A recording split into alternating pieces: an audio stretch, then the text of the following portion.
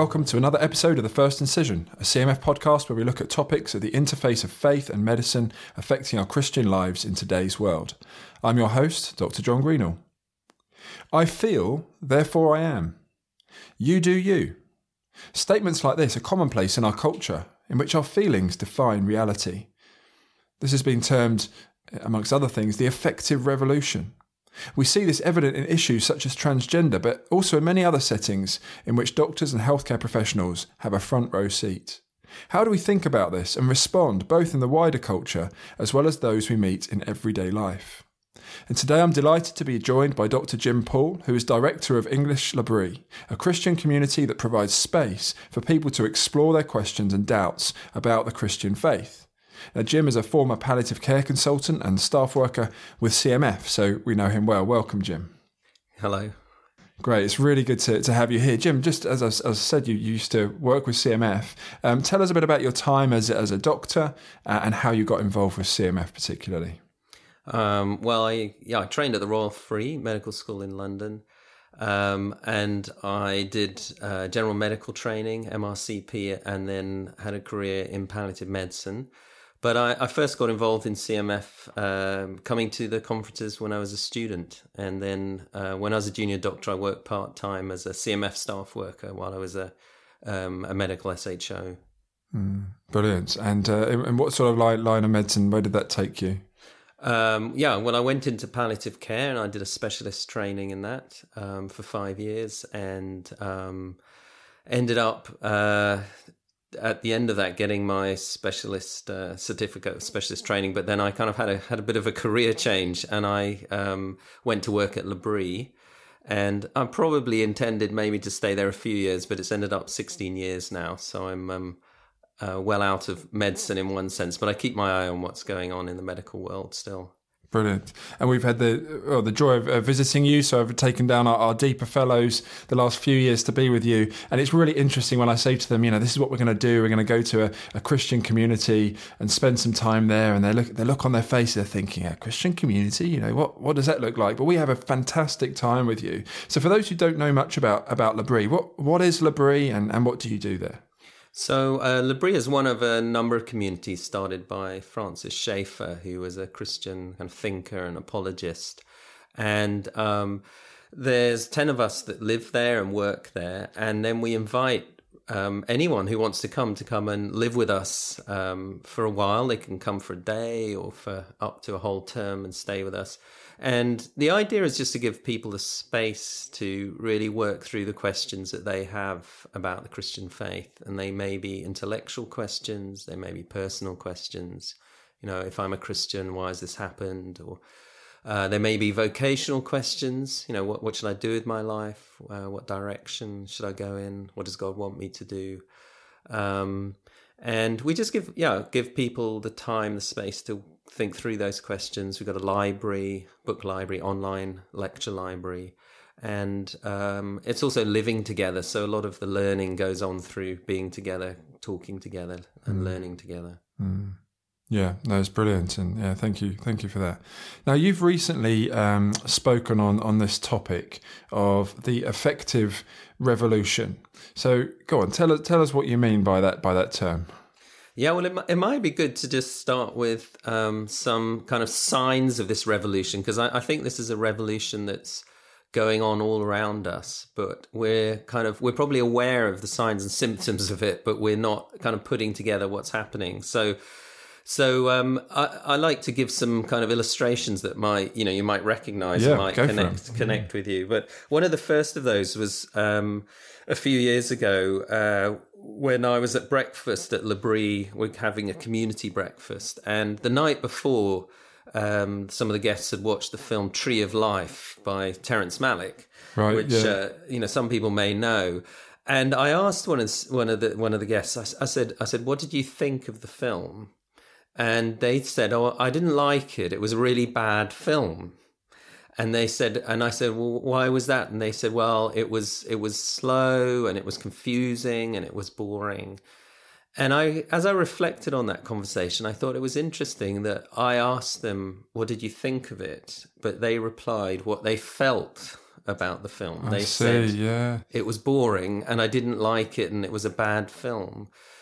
And I began to think, what's going on here? Because actually, they replied with a feeling when I asked for a kind of what their kind of analysis of the film. And they didn't engage with the film at any other level. You could engage with the film. You could think about what was the cinematography like, or what was the acting like, or what was the script like, or, all those kind of things. But actually what they told me, first of all, was their kind of emotional response to the film, whether they liked it or not. And then they made a judgment. It was a bad film because they didn't like it. And this started me off thinking about, in our world, there's a whole lot of similar kind of patterns of thinking, of feeling, one would say, going on. For example, being in palliative care, I keep my eye on euthanasia and what's going on there. And one of the common things you hear when people are debating the morals of euthanasia is they say, I wouldn't want to be in that state. Therefore, euthanasia must be okay. Therefore, it should be legalized. I wouldn't want to live with paralysis or with motor neuron disease or something. And again, that's a kind of feeling, I wouldn't like it like that, leading to a moral judgment and then a legal conclusion. We should legalize euthanasia. Or you could take in politics, the way that politics is totally dominated today by very emotive slogans like "Make America Great Again," or "Change," or "Take Back Control," and all those things. They connect with us in an emotional way, but they have very little real content behind them. So that kind of started me off thinking, there's something going on here. There's some kind of pattern, and what I kind of put it together with is thinking there's something where actually our emotions and feelings become the mediator for reality to us. And that's why I call it the affective. Affect means, emotions or feelings. The whole of reality is mediated to us through our feelings.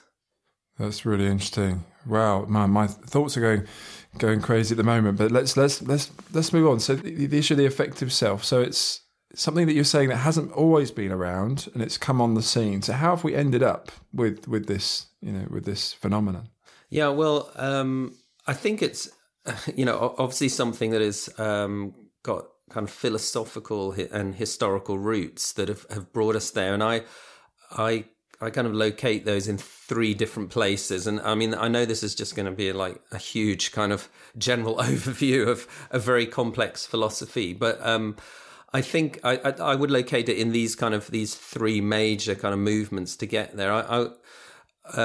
Obviously, I've called the seminar that I did, I Feel, Therefore I Am. So what I'm thinking about is this new idea of ourselves as that our feelings, we receive reality through our feelings, and we kind of evaluate reality through our feelings, and we also create reality through our feelings. So another example would be obviously in transgender. If you look at any transgender video, you'll see, you are the gender that you feel you are. Right. And that would be an example of where, so you, in a sense, create your identity from your feelings. So that's the affective self would be where we receive, we evaluate, and we create reality through our emotions. And I took that phrase, I feel, therefore I am. You might recognize that it's absolutely, it's a derivation, or what would you call it? A version of Descartes' famous statement. I think, therefore I am.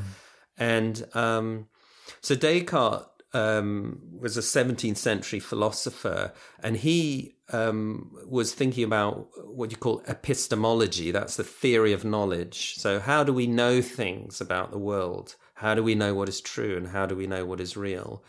And Descartes started by doubting everything, but then he kind of realized, well, somebody is thinking, so there must be a me, because there's something is thinking, and that must be me. So that's where he came up with his statement, I'm thinking, therefore I am. Right. And then he worked out from there to logically prove the existence of God and of objects and people around him.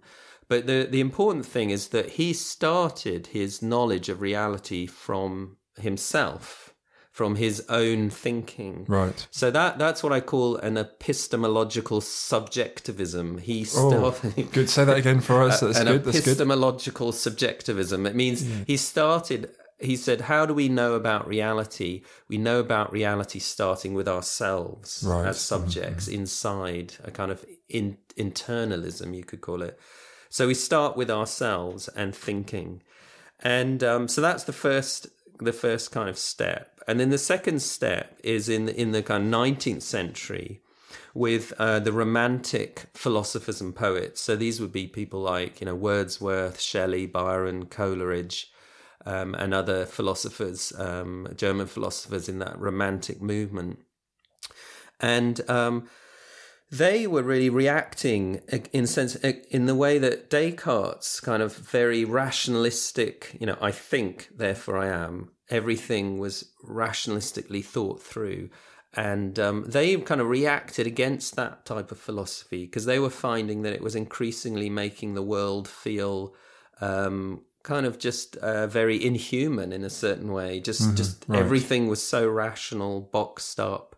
And the world, as science was reducing the world into molecules and atoms, they kind of found the world being, in a sense, disenchanted from and the poets. You think of Wordsworth, he was walking in the Lake District, and the whole of reality was just becoming molecules and atoms, and suddenly he sees these beautiful daffodils.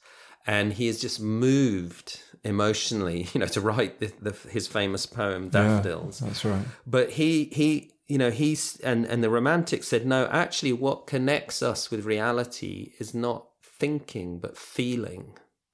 It's actually feeling that makes us connect with reality, and we become alive. And so the Romantics really saw that the people that knew most about reality were not the kind of rational scientists, but actually the artists who, passionately engage with reality. So here we see the same kind of theory of how do we know about reality? Well, it starts with ourselves, but we see a change from thinking to feeling. They said it's not the thinking self, it's the feeling self who knows about reality.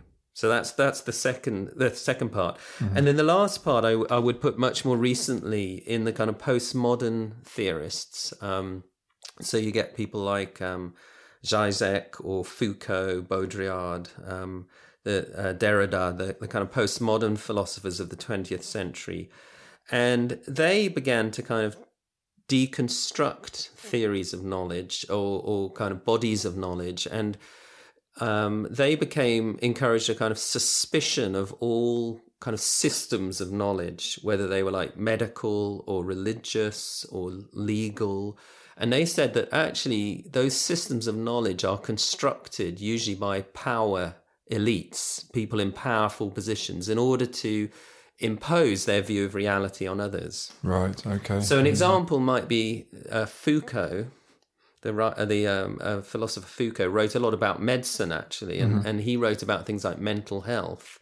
And he said that the definition of what is mental illness and mental health is actually decided by doctors, and that gives them power over this field of mental health and illness, the power to define what is normal and what is abnormal, the power to lock people up.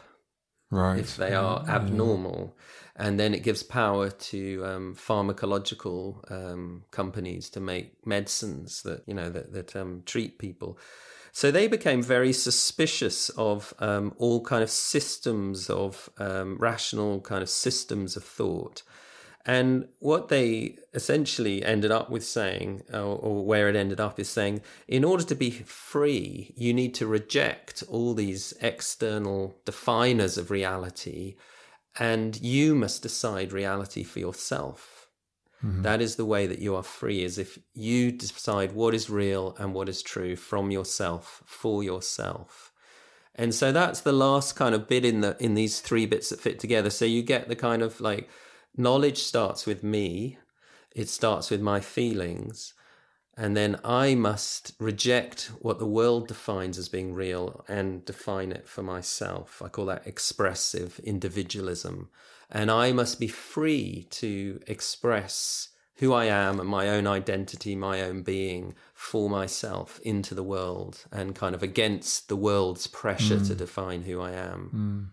You're right. I mean, we do see that, don't we, everywhere. I'm just thinking a number of areas in society where we see that worldview really coming through very, very powerfully. And this pushback, I think particularly in the area of transgender, or the pushback of medics being involved. And a lot of people say, well, medics shouldn't be involved because you're defining who's well and who isn't, and actually back off. This is actually about my right to choose and to express who I really am. Yeah, and I think you can see it as well in, if you think about, some of the, say, transgender dialogue is around, they talk about the gender you were assigned at birth, and that would be like, well, someone else assigned your gender. It was the medical profession. Yeah, an oppressive outsiders. Defining it for you. And actually you need to be free of that to define it for yourself. And so from that, I kind of have got what I call the affective rights thesis, which is, I think, something that really drives us today. And I guess the affective rights thesis is something like this. It would say that I have the right to express my feelings as reality. I have the basic right. If I'm going to be happy and I'm going to be free, I must have the right to express my feelings as reality. And then I have the right for those feelings to be accepted and affirmed and allowed to form reality. Otherwise, I'm being victimized and oppressed. Right, yeah, we see that, yeah. And I think that's the kind of, that's what I call as, you can see that operating in all kinds of different areas. Yes. No, absolutely. Today. Absolutely. So what do you think are some of the inconsistencies in this worldview that you see? Yeah, well, I would say that there are kind of three major questions that I think we might ask about it. And one would be this, to begin to think about to what extent can our feelings really define reality around us? For example, you had the case of Rachel Dolezal, I don't know how you pronounce it, Dolezal, in the States, and she was an activist in the National Association for, I think, the promotion of coloured people. And it was actually found out in 2015 that she had no black ancestry herself. So she was passing herself off as being a black person, but she had no black ancestry. And she then said, although she eventually agreed that she was born white to white parents, she then said, but I self-identify as black. And I would raise the question of to what degree can we self-identify from our feelings?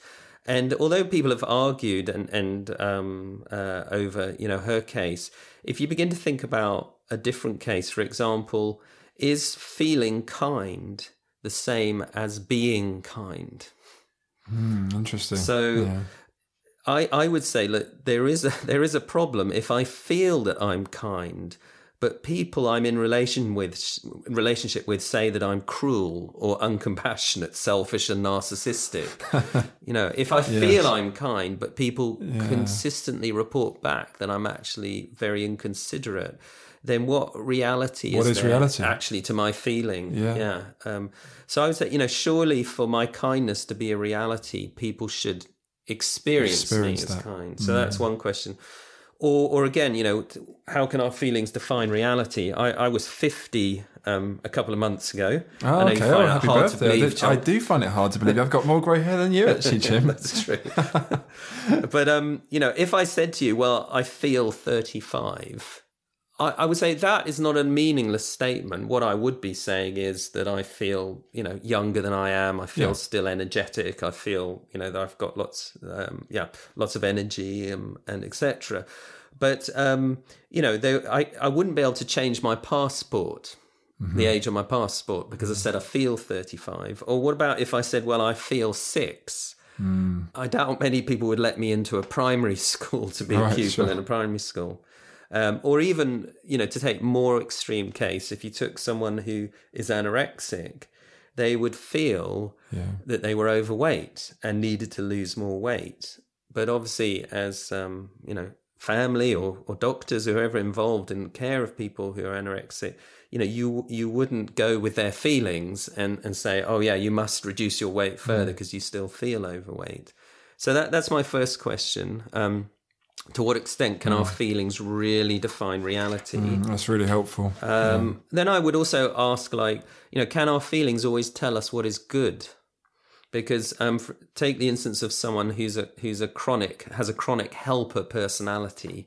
To them, it always feels good to say yes, and it always feels bad to say no.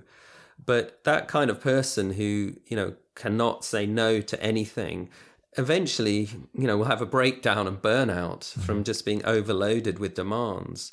So sometimes it may be that something that feels wrong or bad, like for that person saying no to things, actually might be good for us and what we need. Or the film I mentioned, Tree of Life.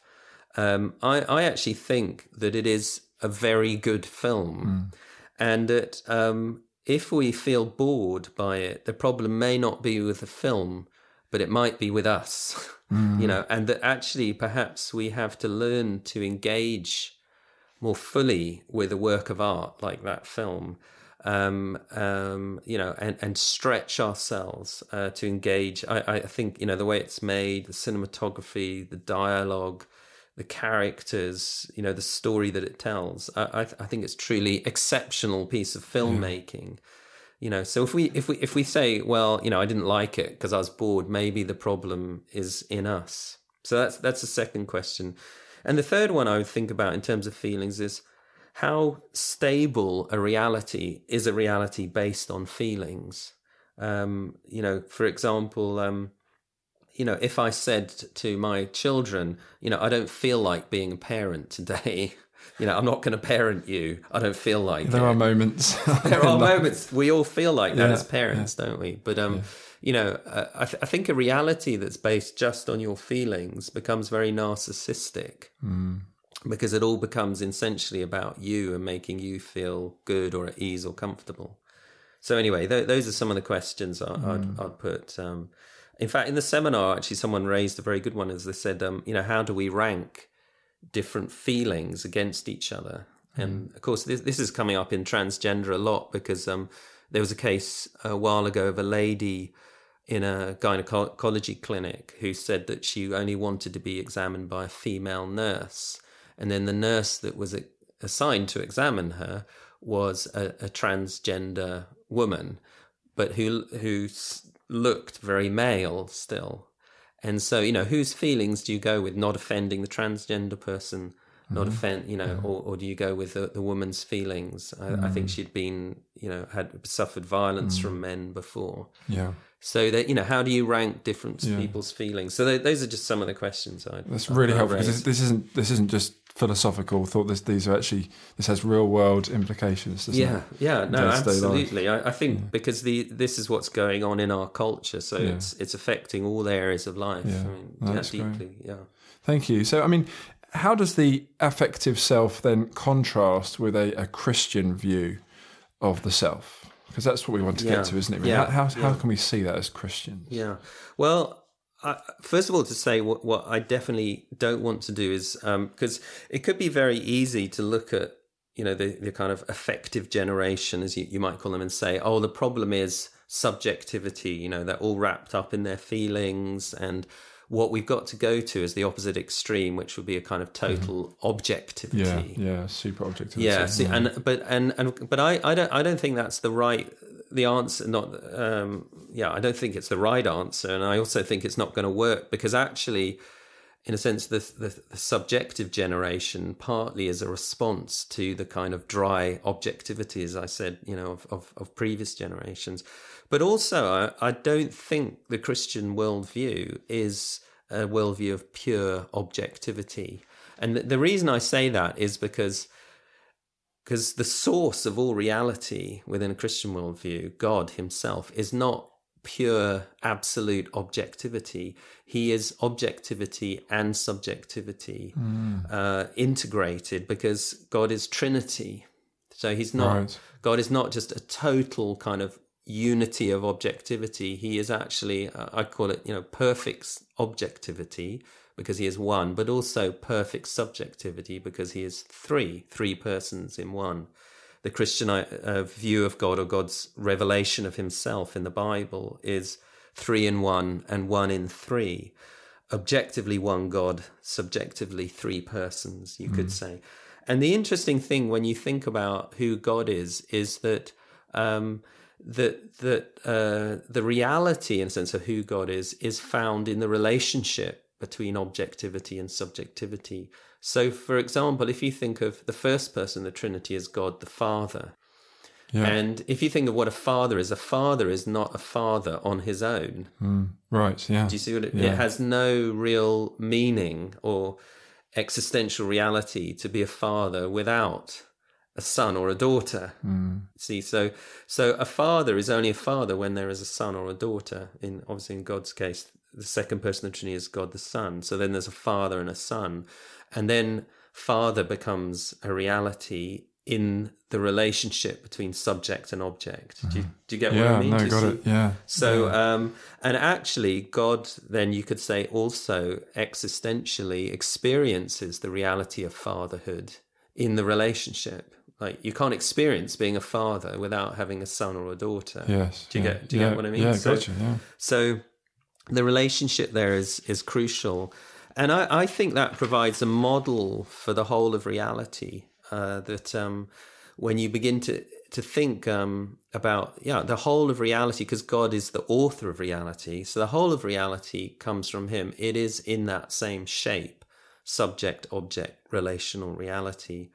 So if you think about the earlier example I talked about, kindness, there must be, I think, an object for me to be kind to in order for me to be a kind person. Do you get what I mean? Yeah, the reality of being kind is only experienced in a subject-object relationship. Right, yeah. If I'm kind to you after this interview, John, and make you a cup of tea and bring you a biscuit, then you could say, thanks for being so kind. Real kindness. That would be... So it takes place within that relationship. It has to be more than just, I feel... I'm kind. It has to actually, in a sense, be incarnated into a relationship. And, another example you could give would be, I was thinking about love, or the love of God. It struck me in John 3:16, which is a very well-known Bible verse. It doesn't say, for God so loved the world that he had lots of amazing love feelings and felt really warm and fuzzy about humans. It says, what does it say, John? For God so loved the world that... He gave. He gave his son. He gave his one and only son. So that his love was enacted towards the objects, which is us. Yeah. And then it becomes, if you like, then it becomes reality, or it is alive within reality. And I think this provides a model for the whole of, like, that actually, our feelings are not unimportant, but they're not the whole of reality. I think that would be a really important thing that, I want people to in a sense, take away, not to discourage feelings. They're a God-given part of our humanness. God has emotions. He is compassionate. He loves. He's angry when his world is distorted and destroyed. He's jealous, protectively jealous of us in a wonderful way, loving way. So emotion. The problem is not emotions, but it's when emotions become the center of reality, the definers of reality, and the only way that we evaluate reality. And what I think happens in this relationship between subject and object is that emotions actually are part of the ways we connect with reality. And this is what C.S. Lewis says in say, The Abolition of Man. And I'll give you a little example. So if you were standing, let's say you went into the countryside and you're away from all the lights and light pollution, and you looked up and it was a clear night and you looked up at the sky, what is the feeling that you would have? Oh, awe, wonder, at the stars I could see, That's exactly it. You would have that feeling when you have awe and wonder, and you think about what the feeling of awe is. It's like it's some kind of feeling of, wow, that is so big and I'm so small. Yeah, absolutely. And yet somehow that, you were kind of meant to see all this, something like that. That feeling of awe actually connects you with the reality of the stars at night. It is you are responding to what is there. And so feelings have this crucial role to play. They're not reality themselves, but they actually connect us with reality. Or if you say, another thing might be, let's say you saw a child who was lost. Your feeling would be, this has happened to me, so I know very well the feeling. It's always one of them in particular. Just a deep sense of dread and just an awful feeling in the pit of my stomach. Yeah, if your child was, and if you saw a lost child, like somebody else's, you would. Yeah, you'd feel, I don't know. And again, it's happened to me. You think, oh goodness, someone's lost and this isn't right. Yes. There's a disconnection. We need to put this right. Yeah, it's not right. There's something wrong, and you would feel, say, compassion and empathy, and you'd feel, wow, that's terrible to be lost, and you would go and help. So the response to the reality of the lost child would be compassion, empathy, and then that would lead you to going to help. So you see that there's a connection there between, there's an object, a lost child, or the stars at night, and then there's a response to that object which takes place within me subjectively. And then that connects me to the reality and also, leads to a response. But I think it's, when we feel those things like compassion or awe, we are really experiencing reality, and we're living in it. And that's, I think, that's how we're made to live. But of course, in a fallen world, that's very important, that sometimes we can have the wrong responses to reality. So, if you were to look at the stars at night and you would say, wow, I am so big, I'm amazing, that would be an inappropriate response. Or if you saw the child and you said, oh, you kind of blindfolded them and spun them round and sent them off in the wrong direction. You felt contempt for them. That would be the wrong response, wouldn't it? So in a fallen world, because of experiences and broken relationships, we can have wrong responses. Yeah. And I think the charge, in a sense, to Christians is to go deeper into the real connections in reality, to actually move deeper into reality and to begin to respond to it more truly, to what it actually is there. That there is a shape to reality. It's given. God has given his shape into reality. And I think that's what Hans Ruckmark, who worked at the Dutch Library, said: a Christian is someone who goes deeper into reality. And to really understand it. And I actually think that's what it means to be righteous. To be a righteous person is to live rightly in relationship to reality around you, to God, to other people, to ourselves, to the natural world. And as you begin to see the connections of reality and live in them well, then you begin to, you become righteous, I think. No, this is so helpful. I mean, and just as we close, really, Jim. I mean, for those listening who are in our day-to-day lives, in many medics and healthcare professionals listening to this, what is just something on what this looks like from a day-to-day perspective of actually living, with that right regard to reality. I think the most important thing I want to say is just to help us really put emotions in their right place. In the affective revolution, emotions have become, the absolute center of reality, which defines reality, evaluates reality for us.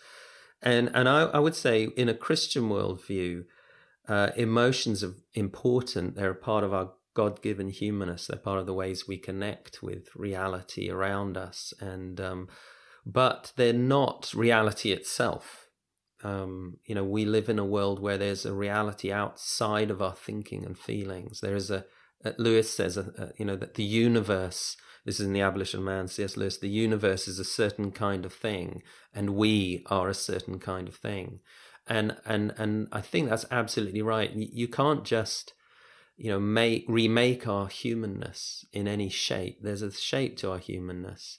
And our emotions are part of the ways we connect with reality, but they're not reality itself. So that, I think that's very helpful in a number of areas. You could think on, if somebody, I want to say this very, very sensitively, but if someone says, say they're a woman, and they say, I feel like a man, that statement is not unimportant.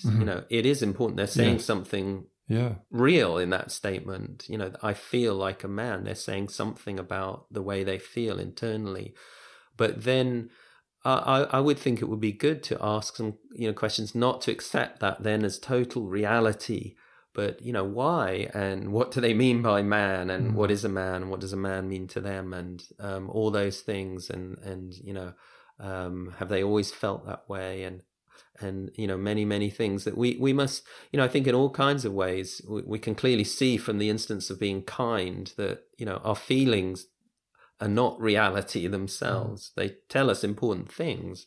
So to have that as a kind of worldview, and I would also say that it's really, I would encourage people that to engage with the created reality of things. I came across a lovely quote in a book which was talking about music and a composer in the maybe 19th century, and a member of the royal family in Europe was at the concert, and the member of the royal family had said to the composer after he'd listened to his piece of music, I was entertained.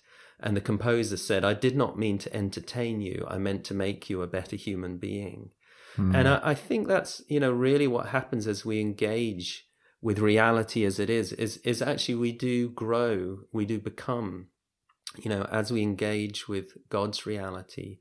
And part of that as well is he's spoken into his reality about who he is, and as we move towards him, we actually become more human. We become more who we were made to be. We find our meaning, our identity in the affective self. People think, if I look inside myself, I will, and express my feelings, I will become more who I am. But I think when we do that, we actually just get stuck inside our own heads, and we go round and round. But actually, I think when we move towards relationships with reality, and ultimately with the author of reality, we do actually become more who we're made to be, and we live in that reality, well, in a way that actually is existentially meaningful. If I'm kind to you and make you the cup of tea, John, and you say thanks, Jim, then something has happened in that relationship between us that is meaningful, and that is building and deepening that relationship. And that's actually God-given. That's how we become who he made us to be. Yeah, no, that's really helpful. Thanks, Jim. I feel like we've really just scratched the surface here. I could talk all day about this, but we're out of time. I wonder if are there any sort of particular resources or anywhere that people are thinking, this is really interesting, I'd love to know more. Where might they go to read? And you mentioned, I know, The Abolition of Man along the way, for example. Yeah, I would read, C.S. Lewis's Abolition of Man is not an easy book to read, but it's very short. Yes. It's only 60 pages. So I really recommend that in terms of, and he will expand this. If I can do a bit of self-advertising, please do. Apologies for that. But at the English Library, we have a podcast site. So it's on Podbean, English Library. And if you're interested in the kind of this idea of subject-object relational reality, I did a lecture a couple of weeks ago that's on there on expanding that whole kind of idea and going into it in much more detail. So that would be, and we've also got a whole online resource, the Library Ideas Library, which has got lots of lectures on philosophy and history and thinking and all the kind of things we talked about. Good. I'm glad you've done that, because I'm frequently there and hugely benefit from all that comes from L'Abri, from yourself and many others. So, Jim, thank you so much. It's been a pleasure to have you. And mine's white with 2 sugars. So thanks a lot. Thanks, John. Great. Thanks very much. Well, look, I hope you've enjoyed that. I certainly have. And we look forward to being with you in a couple of weeks' time for another episode.